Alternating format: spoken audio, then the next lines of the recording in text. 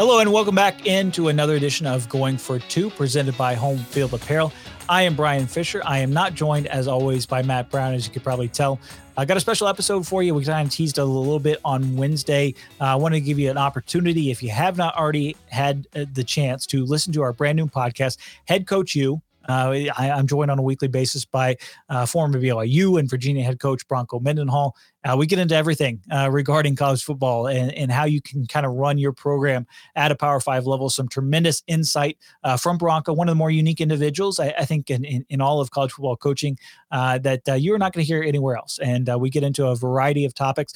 Talked about NIL. We've talked about how you hire assistants. We've talked about Bronco's own desire to get back into coaching and what that would look like in the near future, what kind of programs he's looking to take over. So, a lot of tremendous insight that you are not going to get anywhere else.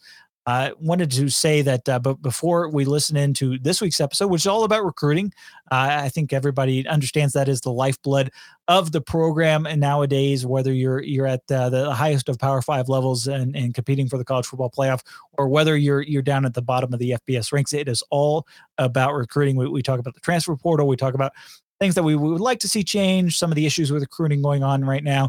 And of course, we kind of tap into those 3 decades of coaching experience for Bronco and getting some of the stories that come to mind for him over the years. So thrilled to bring that episode to you in just a second. Before we do, I do want to say that I know Matt Brown is furiously trying to create some closet space right now, I think, for the brand new East Carolina collection that just dropped at Home Field Apparel. Well, if you want to join him in partaking in some terrific Pirate merch, you can use the promo code Extra Points. You get 10% off your first order. There's some great stuff, not only from East Carolina and some of the great purple Pirate logos of years past, but they've got Georgia Tech on there. They've got Auburn. They've got pretty much any school that you can think of under the sun.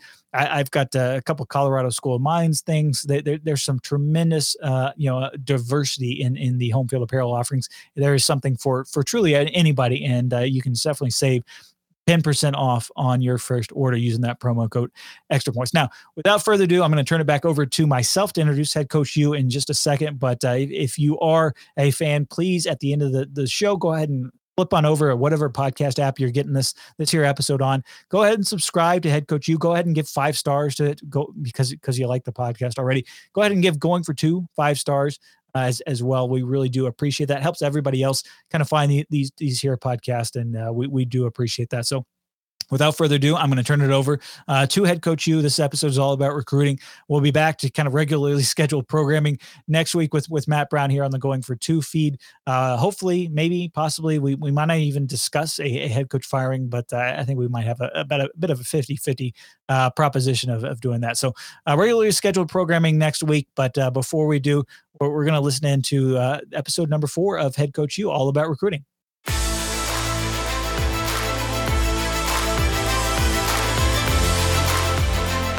Hello, everybody. Welcome back into another edition of Head Coach U. I'm Brian Fisher with D1 Ticker. Thrilled to be joined once again by Bronco Mendenhall, the former BYU and Virginia head coach. Bronco, how you doing? I'm great. How about you, Brian? Oh, I can't complain. Staying busy, certainly as college football and the NFL picks up kind of another crazy weekend. It seems like I continually repeat that, but that is such as the nature of football and this sport. I was actually looking it up the other day. It's funny coming off of our conversation a while back on an earlier episode about kind of managing games. Half of the NFL games so far this year are decided by 6 points or less. So, that late game management, if you want another lesson on that, go ahead and be sure to listen into an earlier edition of that Head Coach U before this one. And Bronco, I mean, big things for you. You're all moved into your new place. How are things going at home? Wow, there's so much going on, but there's not a single box left right now, which was we plowed through, and so we're in our home here in Montana. Just got done unloading hay at the ranch, and so at least that section of the barn is done, and so making huge progress. But really, that was part of the whole plan for Holly and I, is to build the infrastructure for Chapter 2. And so to pause and get all this set up and then be able to really, without anything else hanging over our head or things to make sure we had to get done, we're able to go, and the term you and I just use, kind of turnkey, right? Where my wife and I are able just to show up and everything's good here and we'll be good wherever we go. And so, but back to your point for a second on on parity in the NFL. And I might have mentioned this on the last or on the other episode. I got my hands on a study early on in my career that was commissioned by a team in the NFL, and their research was really clear, knowing that at that time, and I couldn't tell you today, but at that time, the average margin for victory or defeat was a touchdown or less, right? And that was over quite an extensive period of time. So if you're thinking about a league that the normal game is a touchdown or less, wow, then the game management component becomes really clear. But interestingly enough, they had a way at that point to weight plays, right, to give them value. And they were finding that 3 to 5 plays per game were really deciding the outcome because the margins were so thin. And anyway, then there was this theory, okay, what's determining the outcome on those 3 to 5 plays? And there was all kinds of theories, right? And again, through this research at this time, it's a little bit outdated now, but still resonated with me. At that time, this idea was, okay, what determines the outcome of those plays? And the first thought was, well, whoever has the most talented players, right? And that's going to determine the matchups. However, what the research found was whichever team had the most players doing their assignment at the highest level was determining outcome. And so really the collective execution of a team on those critical extra weighted plays was determining outcome. So the team's culture, their execution, certainly the ability plays in, but the ability wasn't the differentiator, right? The collective execution of whoever had the most players doing the right thing ended up winning the day in terms of, at that time, determining outcome, which I've always, it resonated with me. Certainly there are positions of disproportionate value, quarterback being one, no question.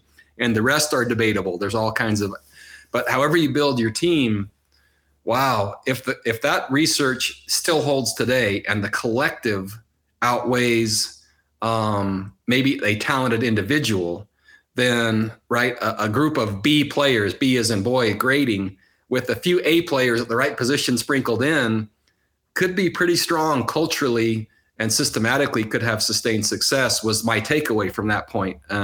And so again, it's just an interesting thought back to 6 points or less. Man, if it's 6 points or less, besides game management, what else makes the difference? And it's just fun to think about. Well, I love that you mentioned players, because I think that's a topic that we're going to get into on this episode and talk a little bit of recruiting. I think that everybody understands that is the lifeblood of every college football program. We don't have any draft picks in this side of the sport, but I'm curious if we want to start out with a bit of a story. Do you have a really good recruiting story? I'm sure among the thousands of home visits you've done, you had to have eaten some pretty good meals and had some tall tales to tell. Wow. So my very first, when I became a head coach at BYU, and my very first official visit, my first visit to a home visit, not official visit, my first home visit was to a player named Vic So'oto. Vic So'oto is the coach at Cal right now. Well, Vic's wife, Ashley, he marries her at BYU, ended up being my personal assistant at BYU, so anyway, trace this back. So if you pull the thread, my first home visit is to a player who ends up becoming my personal assistant at BYU, which, man, that's an amazing thing. But anyway, I go into Vic's home, and Vic really had nothing to do with the decision. His mom, because I was coaching at BYU, right? And BYU is a faith-based institution with so many cool values and morals and just such a unique experience. And so Vic's mom and dad were there. And really, it didn't take me long to realize, so Vic is here, but his folks are the ones making this decision.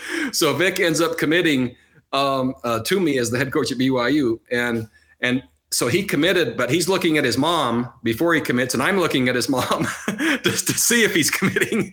And so it's coming kind of third party, even in the same house. And so anyway, I just realized the impact of my first home visit was such a lesson just in family dynamics. And Vic is an amazing young man, a great young coach.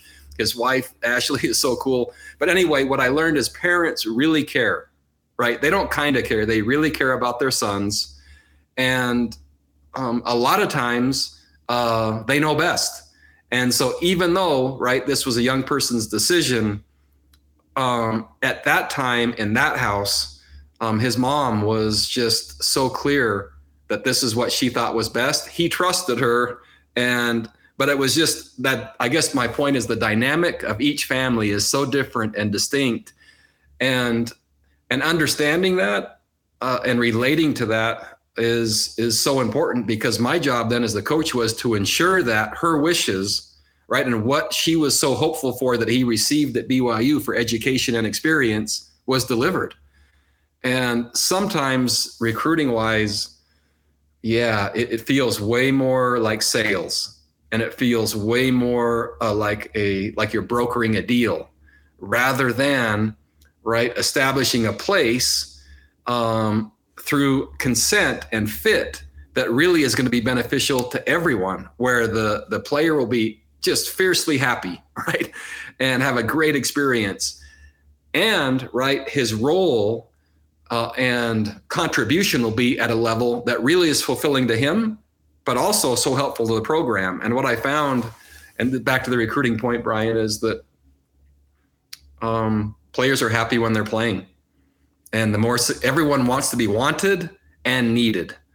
And when you design your roster with enough spacing and succession planning, where each player, or put it this way, where the majority of players have a role where they're wanted and needed, they're fulfilled, right? And if they're treated well, they really don't want to leave, right? Even with the transfer portal. And so, so much of this, I would say the burden goes on to the coach to ensure that just not taking lots and lots of good players at the same position, because at some point, especially with the portal now, right, young people, well, anyone in an organization wants to contribute, and the time frames now with the expectations being so fast and so short and exaggerated with the dollar amounts, which accelerates everything, man, there's the stickiness takes a minute. And so if you have to go back to the right fit, the right role at the right place to allow the development to happen until they actually have the ideal role, right? But having a small role. But anyway, back to the home visit, Vic's mom, I think, wanted that development process for him as a human being, right? To be wanted and needed and cared for at the same time on the field, right? That he could be wanted and needed and then contributing. So anyway, that's my story, because it was the first one, and a lot of firsts you remember best. Well, I mean, that gets to the gist of recruiting, right? Kind of finding out who that decision maker is inside that family, figuring out that family dynamic. That's kind of what you and your coaches have to kind of focus on initially as you build that relationship, right? It is. And here's the other thing is the decision maker is what really is important to an institution or to a program. And so the way that I labeled it was fit first. And be clear, part of the fit is, are they a good enough football player to contribute at a level that will bring them fulfillment, right? And if you miss on that part, man, that takes an extraordinary young person to be team first and just kind of be in the background supporting others their entire career. That's very difficult. So part of the fit is the ability, but also part of the fit is, are they academically capable for your institution, right? Will that be a good fit? The next part of the fit would be, man, socially, right? Is that a place in relation to where they're from that they would end up thriving in, right? And are there like-minded people? Are there like-cultured people? Are there, but also, is there enough diversity? Can they grow and progress? And would they really be happy there? And I think what happens so much now, back to not only just who the decision maker is what are they deciding on? Now you add in one other element, and you and I visited about this a couple weeks ago, or maybe last week, and that's, what does the NIL, what does the possible financial part of that look like at that institution? And so much of it now is coming down to, if places are like or similar, then it goes to, where could the most profitability come from an NIL collective or something like that, which is a whole other part. And so if we're not careful, right, higher education is moved way, way, way to the bottom of this, which is part of human development. The finances move way to the top, and the football, right, is right after that. But this other part of young people becoming, I would hate for that just to be an afterthought, right? I really would. And so there's some challenges there, back to the fit. And right, I'm not going to fault any family, man, that would really need and look hard at the financial component of one of their sons becoming and having this opportunity. But what I do know right? And I'm positive it won't be enough. I've been fortunate as a head football coach, and I've had a lucrative career, as so many have. Money, it buys maybe opportunity, it buys some of the comforts, but it does not buy peace. It does not buy happiness. It does not buy fulfillment. But I can't judge that, right? Especially if someone doesn't have it. And so it can fulfill needs, which has to be looked at.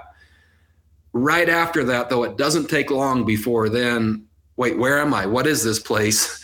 Does this culture fit me? Does this team fit me? Does my role right? And so even with the money, if that other part isn't right, it's not going to be fulfilling and an ideal experience. And so the decision maker could be mom, it could be dad, it could be the family collectively. Now, what they're deciding on, that's really where my alignment comes. And if I identify what they're deciding on, and that has real substance, I love those families. And those are the ones I usually resonate with and get along with so well.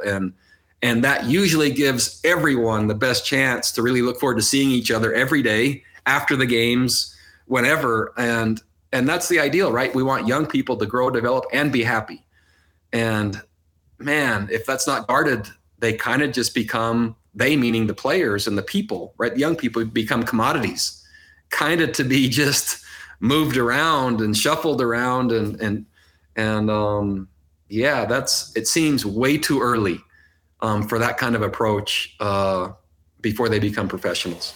Well, I mean, I think as the old adage goes, that I think pretty much every head coach will relate to it. It's not a 4-year decision; it's a 40-year decision, right?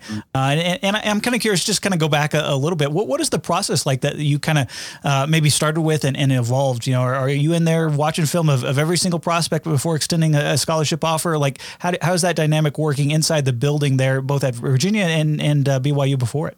Well, each process was different, and so at Brigham Young, I extended every scholarship offer. And the dynamic of BYU was so specific and the filters were so clean that, man, I agonized over ensuring that a young person would truly be happy there, right? And that's who they wanted to be and would be fulfilled. And so I extended every scholarship offer, and analytics are huge. I love numbers, right? And I love analytics and I love data. And under pressure, I want more data, right? And then the intuition starts blending in.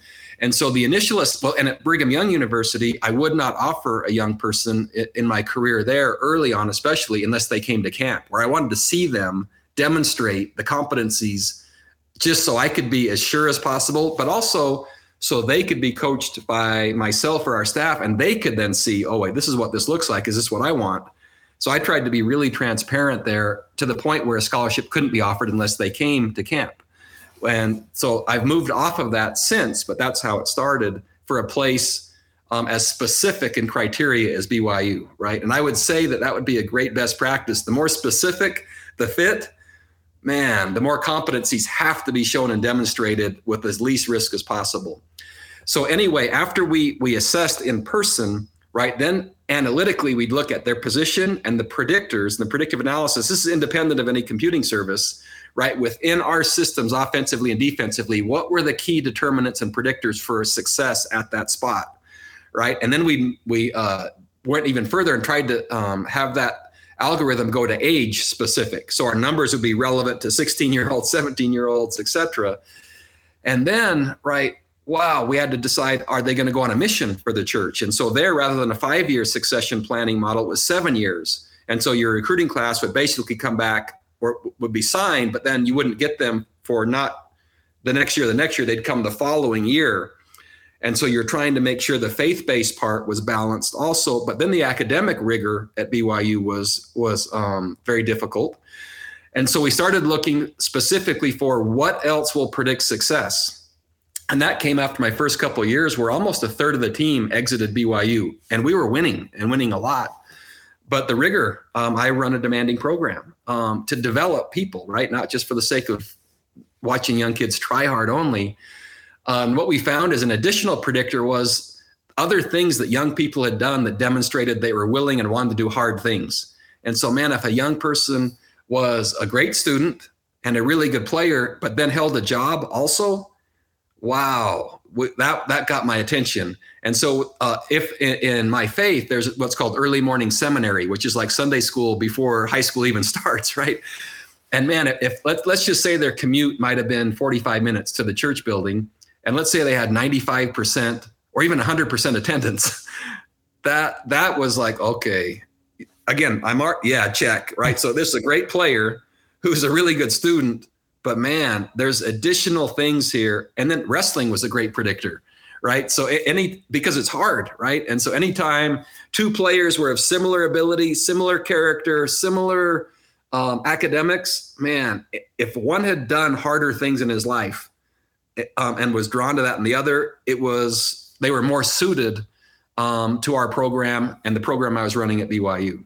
So the analytics were heavy in there, right? The lifestyle was heavy in there.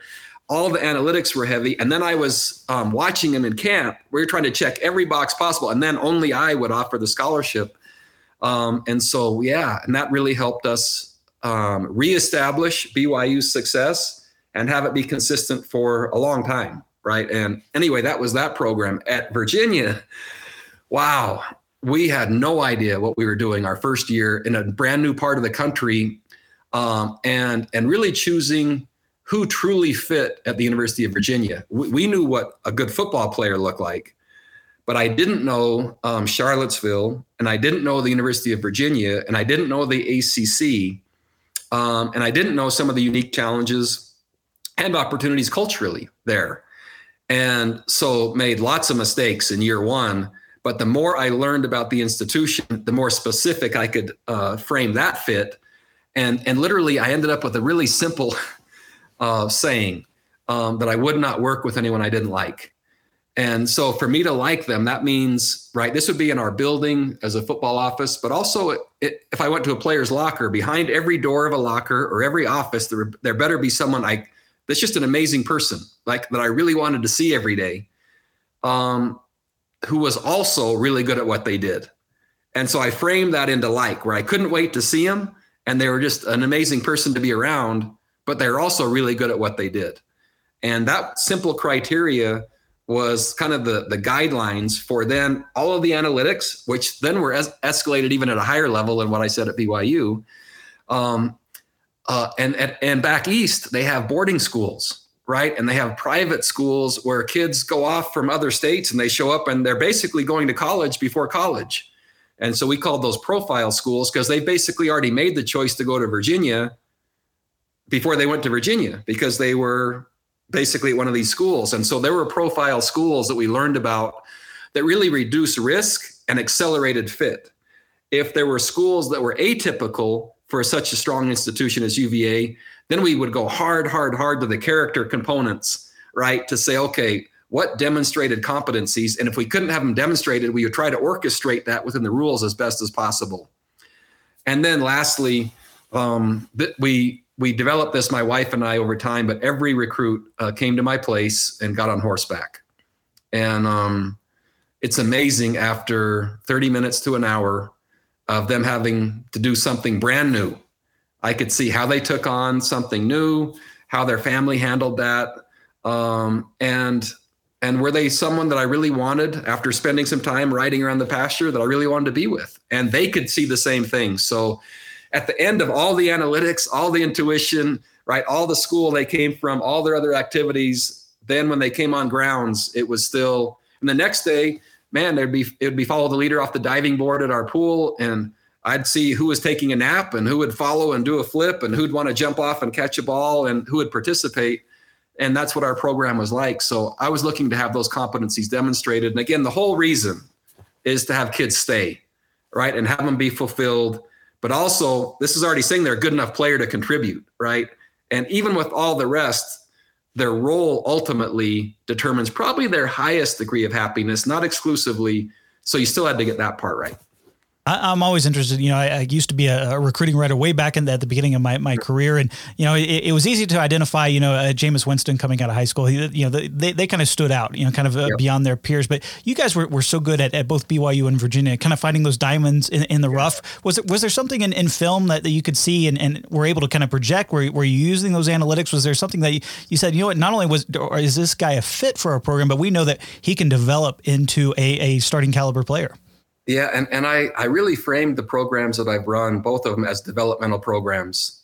not only on the field, right? And I love that idea. And the majority of the recruits in today's vernacular would be 3-star.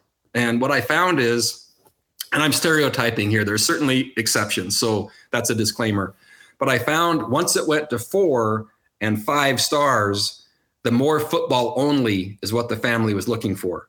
When it was down to and there's certainly exceptions, so please, I'm not throwing a blanket statement, but in the 3-star realm, man, those families were looking for football and that became a philosophical fit at a higher level. But those 3-star players, we were taking the ones that we thought would end up, and again, in the world's terms, being 5-star. And so Charles Snowden would be a great example. At Virginia, he's an outside linebacker for us, and we knew exactly the specifications, the body type. So in our recruiting manual, we had a picture of our ideal of every position.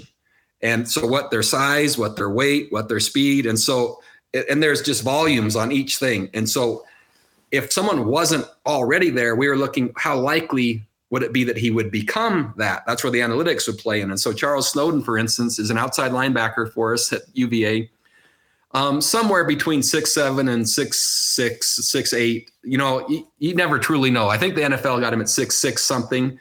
And he was probably 185 pounds in high school. We were his only scholarship offer, and he was a basketball player, and he played a little bit of receiver. But we thought, after seeing Alani Fua at BYU and others, and Brian Keel, we started seeing him as a 3-4 outside linebacker with amazing range and a fluid athlete with long levers, with really good ball skills. And it wasn't long before, I shouldn't say that, by the end of his development, 240-ish, right, at 6'7", and running well and playing well on special teams. And it just, when you see the pictures, and I used to put him up in front of our team in a team meeting, the team would just die laughing because they would see him, and then they would all turn to him and be teasing and throwing things at him in his seat. And he's completely different, but his work ethic and his developmental capacity physically also, that came together. I loved being in that space with kids that were really hungry, really driven, and wanted to become, but then also physiologically and also analytically, we thought there was the space they could become. And sometimes you're coaching at places that young people aren't racing to as the destination for football only, right? There's a few of those places. That's why the fit became so important, because while they're developing, man, I hope they're loving the community, right? I hope that they're loving their teammates and that institution, as well as having enough of a role at each stage where those simple successes were building momentum, right? And so the 3-star, the developmental player, that's my passion. And it doesn't mean that I don't value and trust and love 4 or 5, but what I found is I just haven't coached at places yet that it seems a lot like those were the ideal places that tier of player wanted first, because there were other things, either faith or academics, at such a high level that they could, maybe wasn't as high on their priority scale, which goes back to fit. I'm not surprised you brought up a linebacker, being a former linebacker yourself, but is there a position on the field that is more difficult than others, and that you do kind of have to lean on your staff a little bit in terms of not only finding the right fit, but understanding, I can't evaluate offensive linemen. I might have troubles with quarterbacks. Is there one position that not only eludes you, but I think in terms of head coaches everywhere is more difficult than others to evaluate? Well, what I can say for sure is I can give you impact, and what has the most impact, and that's quarterback. And so there are Elite 11 camps, and there's the Manning camp, and there's the different ratings for the quarterback, and they're being recruited so young, right? And so if you're not offering, which by the way is a whole other maybe podcast, offers that really count as an offer, not offering just to say you're offering, but then if they try to take it, they can't take it, because that's not an offer, right? That's interest. But really, as a sophomore, so much of the quarterback recruiting is already happening. And wow, that's hard for the young person, and it's also hard for the coach. And so in terms of what will drive a program and what will really determine outcome at the highest level, that position.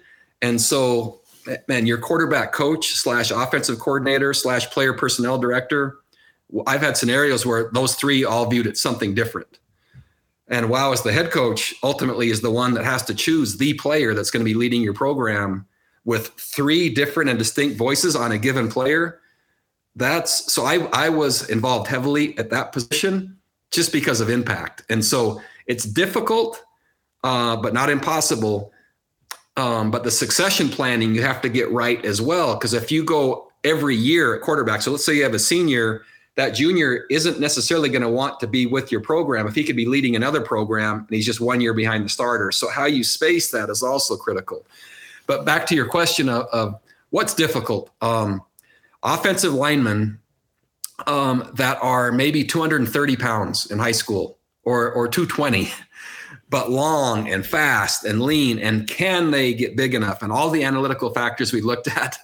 So I think that's a real challenge. Could they become an offensive lineman? The way we mitigated that risk is we would only take them if we thought they could play as a defensive lineman for us if they didn't get to the size needed in his offense, which that way we limited the risk. And we did the same with quarterback, meaning that if we didn't think that they could play another position, Keaton Thompson, if we didn't think they could end up becoming exceptional and helping the team besides that position, right? That only helped them because they would always have a great place to play in our program, but it would help the team because we'd have another great player. So we started saying, yes, we're recruiting him as this, and we think he can be that. But then we started adding a second filter of, however, if we miss here, he could absolutely do this. That seemed to be better for everyone in terms of that role for that player being and contributing at a level that they were going to be happy through their program or through our program. The other one that I think is pretty tricky is corner. And so at corner, not many high schools play their best player just at corner one way. And there are some really powerful high schools that have lots of players and they're playing one side or the other, but very few people in high school play their best athlete only at corner and he doesn't play any other position. So we started adding a criteria again to mitigate risk. If a player was going to be a corner, he had to play something on offense. Maybe he was a dual threat quarterback, right? Maybe he was a great running back. Maybe he's a great receiver. But because that skill set was so specific and the number of plays that you'd see go their way was so small, it had to be something else. So anyway, I gave you 3 positions and then ways that we were kind of then, okay, we have to build in something else to make sure, right, that they can contribute. And again, if a player's contributing, the chance that he leaves, not very high.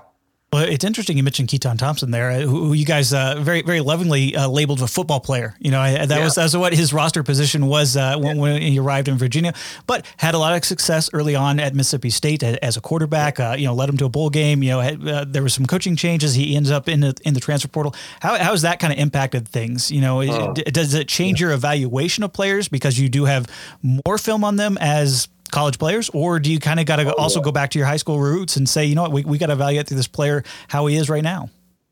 I'm just going to give you the blunt answer. Once they played in college, I did not go back any further. I used the most relevant film and the most current film. And in Keaton's case, well, we just loved how he played the game, but as a person, he might be my all-time favorite person in the history of people. He's just, that's an exaggeration, but he's awesome. And when he came to Virginia, we saw not only how he played, or we not only saw his skill set, but it's not only what he did, but how he did it. We just loved how he played. And he came to Virginia, and man, he was right in the middle. He and Brennan Armstrong were on any given day, I was like, wow, I don't know. But then his shoulder started hurting, and it started to be where he was having pain throwing, and it got progressively worse. But we knew, man, he's the heartbeat of our team. This guy has to be playing, but he could no longer play that position. And so he said, just however I can be used, I'm in. And so we literally just decided, can he run it? Yes. Can he block? Yeah. Can he catch it? Yeah. Is he hard to tackle? Uh-huh. And is he better outside or in the slot? And can he return punts? Can he return kicks? And the team saw that, and they realized that we literally, for all of our players, we're going to do anything we can to find a place that fit their skill set, no matter if it's conventional or not. Then he chooses jersey 99, right, or 98, I think it is. And I was just like, oh, how do you not love that guy? Right. It's just the most understated, but team driven. But he was also appreciative that we were trying hard to find a way to use him. And it was just, but anyway, back to your point, Mississippi State film was what we looked at. I did not go back any further. And he was I think, whatever they call it, Mr. Football in Louisiana and all those accolades.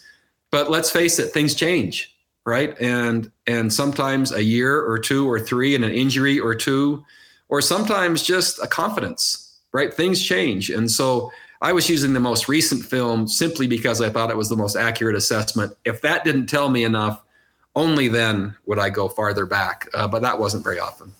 Has the transfer portal kind of altered your approach as you maybe look to as you do look to get back into coaching? How you can kind of approach things a little bit differently? You know, you were known so much for that development aspect at BYU and Virginia. I take the case of USC. You know, they gutted out a win up at Oregon State, your alma mater. Largely on the course of transfers. You know, Lincoln Riley has flipped that roster quite a bit. I think it's 26 transfers that the Trojans have taken in. So way more roster flexibility nowadays, given some of the rule changes. Has the transfer portal kind of altered your looking at kind of the future as coaches try to build these rosters? Yeah, yes, it certainly has, and no. And there are anchor points that are kind of non-negotiable for me. And I'm not going to fault or give an opinion. I know Michigan State also added a lot of transfers. That might have been a year ago or 2 years ago. I don't remember for sure. But here's the reality, Brian, that you and I both know is as a head coach, I was paid a lot of money. These coaches, they're paid lots of money. And with those money comes not only expectations, but time frames that are quite frankly not realistic and not really conducive to the developmental market. And so even while you're developing players, you have to win, right? So really, we're in an impatient model with extreme expectations at a place like USC or at a place like, name whatever school you want, which is almost anyone now. And if it's not significant progress, probably by year 3, that might be as long, right? It's probably by year 2 that there better be something that's trending really upward. That third year is going to be pivotal. And so back to the portal question, what I like about the portal is now that there's a framework of windows when the portal will be open and closed. That was absolutely necessary. So I'm for that. The other part that I really like is the accountability on our coaching staff and our whole athletic department to care for the players we have. And so if their role is marginal, but they're treated and the relationships and they're cared for at such a high level, I've seen players stay with the next spring, just to get into the next spring to then kind of have their breakout. I've seen them stay because of that. So I like the accountability it forces on us on how they're treated, right? And if they're commodities, they'll leave and should leave, right? But if they're really cared for and relationships are truly built and trust is established, benefit of the doubt is given, right, on both sides. At Virginia, what we found is it was very difficult to accept transfers at Virginia because of the academics. That was pretty much a non-issue where we really couldn't look that way at that institution. But what we could look to is graduate transfers, which made it aligned with my philosophy so well. These are young people that already graduated, are pursuing a master's for, and at the same time, of an increased role on the field. And they'd have immediate value. So they're getting a master's from Virginia, which, as you know, I love education. So I was like, totally. And they're contributing almost immediately on the field at a position of need with maturity and experience.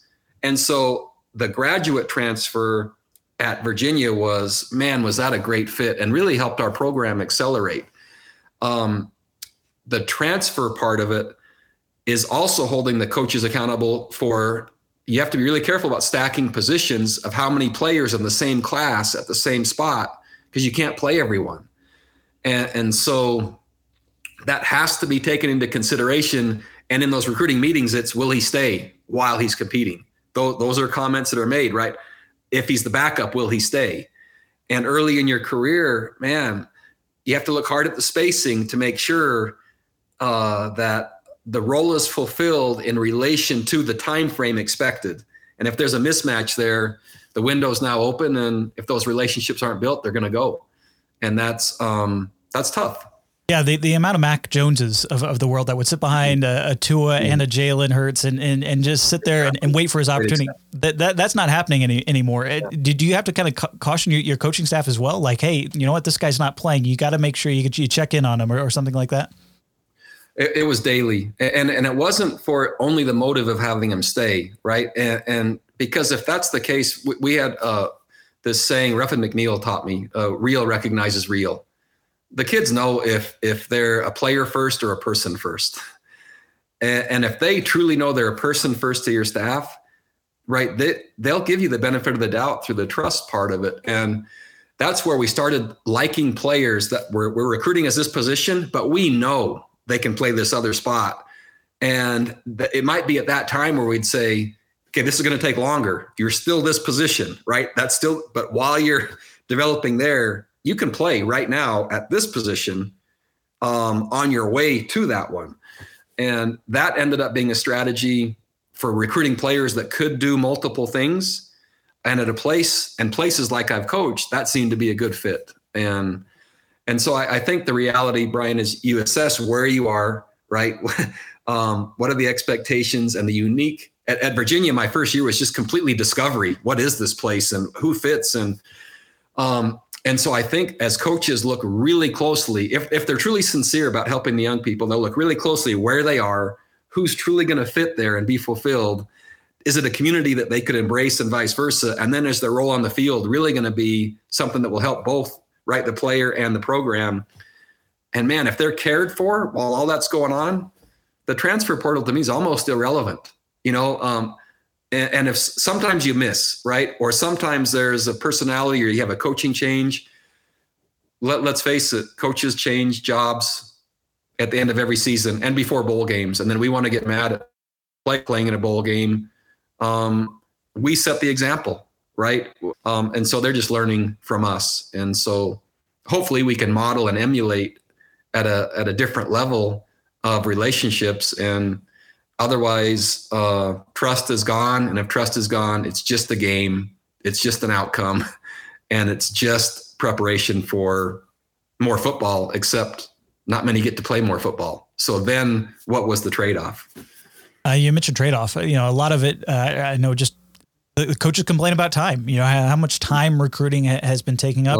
There's been a look at, so maybe we can alter the calendar to kind of give more dead periods, more time off and away from the process. But how draining is it as a head coach, but also maybe also how rewarding is it to kind of go through the entire process and get to know some of these kids? Well, I think if we go backwards from your questioning, right, the harder something is, and then when success happens, the more fulfilling it is. Recruiting is a challenge. This isn't an exaggeration. It never stops. It's 24/7, 365, regardless of the contact window or the evaluation window or the dead period or the quiet period, right? It's nonstop with the content you're putting out, the relationships you're building, the evaluations that are going on, the roster management. I think that the model is so flawed in how early we're allowing it. And, once young people are being offered at 15, and 16 years old, we, in our race to get more data or to be first and provide really offers that aren't committable, which is a really bad precedent to set with your word. I think that we accelerated it to the point where we've created that, we've legislated it to where we're feeding an all-consuming process that's existing that would be that way even if we moved it later. As you see, especially in the NFL, man, lots of young head coaches. As you're seeing in college, lots of young assistant coaches. Now there is a toll. So there are young families, right? There's young wives, there's young kids, and the coaches are being paid really well. But I think we're almost justifying an entire entity of college sport by finance. And we all get to make our choices and we all get to make those choices, but it could be mitigated by moving the windows of recruiting back to maybe it starts when they're a junior. Maybe it starts only before a senior year. And there'll be all kinds of people that say it's not possible, it's too late for that, et cetera. I've heard all those arguments. It's also too early to offer someone when they're 15 or 14 or even 16. But that's the world we're in. So as we moved it farther, the demand on time, even in the summers. So my wife, man, she used to get so mad. We'd be on vacation somewhere, and the vacation is a figurative term because it's such a small window. And I'm not complaining, right? It's part of the job. But there would be a player conduct issue, or there'd be a recruit that had to be called, or et cetera. And so there is, it's always, as the head coach or as an assistant coach, you're always on. There is no off when it comes to recruiting. And so that in and of itself now feeds the cycle of the off-season rankings. So here's where you play the season. And quite frankly, the rankings are completely irrelevant till week 8, right? After week 8, everyone kind of knows, okay, this is starting to take shape. It's just reason for fodder until then, which drives ratings, right? But about week 8, you kind of know. Well, then when the season's over, you're then evaluated again on your recruiting class rankings. Right. And man, you could have a good season, but maybe you finished, I don't know, 15th in the recruiting rankings, but you finished 5th in the polls, and they see your program momentum going down, not up. And so there's this whole other season now before spring practice that you're being evaluated in and ranked in, that's now driving even more of a frenzied approach to how many 4 stars, how many 5 stars, and the publicity and the edits and all the things that go out with that. And so that's a whole brand new thing, in addition to the finding and the analytics that go with it. So I don't see an end in sight for that. And I've sat on so many different committees and boards to slow it down, and they're equal great with speeding it up. And so I wish I could give you consensus, but I don't think we have one. Well, I mean, if we made Bronco Mendenhall the czar of college football, would there be one premium, like number one, here's the absolute thing that we have to change to impact recruiting? Yeah. In my opinion, and here's the problem is the enforcement, right? Which I brought up before. In order to have rules that really work, there has to be an enforcement staff that's capable of carrying it out. But I would not allow any recruiting contact until right before the junior season. And I think that's plenty of time. And so this idea of sophomores and freshmen and et cetera, that's so to me, it's, man, if it started, and I'm talking about the football season of their junior year, right? If that starts when you could actually begin a process, that would be plenty of time. And if I was the czar, and there's already people voting for that not to happen, I'm sure when they hear this, but I just think we're way too early, and it's driving an entitled and quite frankly, a lot of lack of truth and transparency between coaches and families because they're offering because 20 other schools have offered. But the offer is not. And if that family said, yeah, we want to come, most when they're 15 or 16, oh, okay, wait, okay. And there'll be some answer, but it's not committable, which is quite frankly it's not fair. It's not honest, and it's not moral. So I would like it much better if we would mean what we say, and an offer is an offer. And there was a great suggestion one time of once you offer, it's immediately committable, and the family could say, I take it, where's the papers? And so I'm not the czar, and I'm not saying that's a rule, but slower, certainly, at least it would be where my preference would be. Well, I know a lot of head coaches that would jump on that bandwagon with you as well. And, it's interesting. You mentioned the signing of the papers. I mean, that has been something that has been discussed and talked about. Who knows if it'll end up happening, but there are a number of reviews here going on in terms of the football calendar and how it will impact recruiting, and some topics that I think we'll get into on this podcast here in the next couple of weeks. We could end up talking about this. I don't know about you, Brian. I could end up talking about recruiting for another hour if you let us go in, right? There's so many issues and so many variables, but it goes back to I think the phrase used was the lifeblood of the program, right? So organizations are made of people, right? And the quality of people that you bring in alignment, in capability, in unity and relationships, man, that determines outcome. And so it's so competitive. It's not enforced very well. Now there's NIL to go with it. And there was so little forethought and structure given to this before it was unleashed, and it was already not being enforced. And we've just made it much more unenforceable, even if that's a word. However, college football is an amazing game. Young people are fiercely capable and have bright futures. There's so many cool coaches that are doing really nice things, but structurally, they have plenty of things we can be working on that can make maybe the game and the way the structure of the game is more character filled than what it is now in terms of real substance. Well, I think that's a great place to leave it. I know if you want to kind of get our thoughts on NIL in particular, we discussed that in the last episode and touched on enforcement as well. So those are two big things that kind of related to recruitment that we did discuss last week. But going to be plenty on this subject and much more in the coming weeks as we continue. Head Coach U, make sure you give us 5 stars on whatever podcast platform you might have. We're on YouTube, we're on Spotify, Apple Podcasts. Go ahead and tell your friends. We really appreciate that. Go ahead and leave some comments. Bronco, this has been such a pleasure to kind of not only get to know you a little bit better, but kind of go through and get your thoughts on some huge issues in college football. I know it's been a little hectic for you there, changing houses and moving in, but we appreciate you joining, and I can't wait to talk to you next week.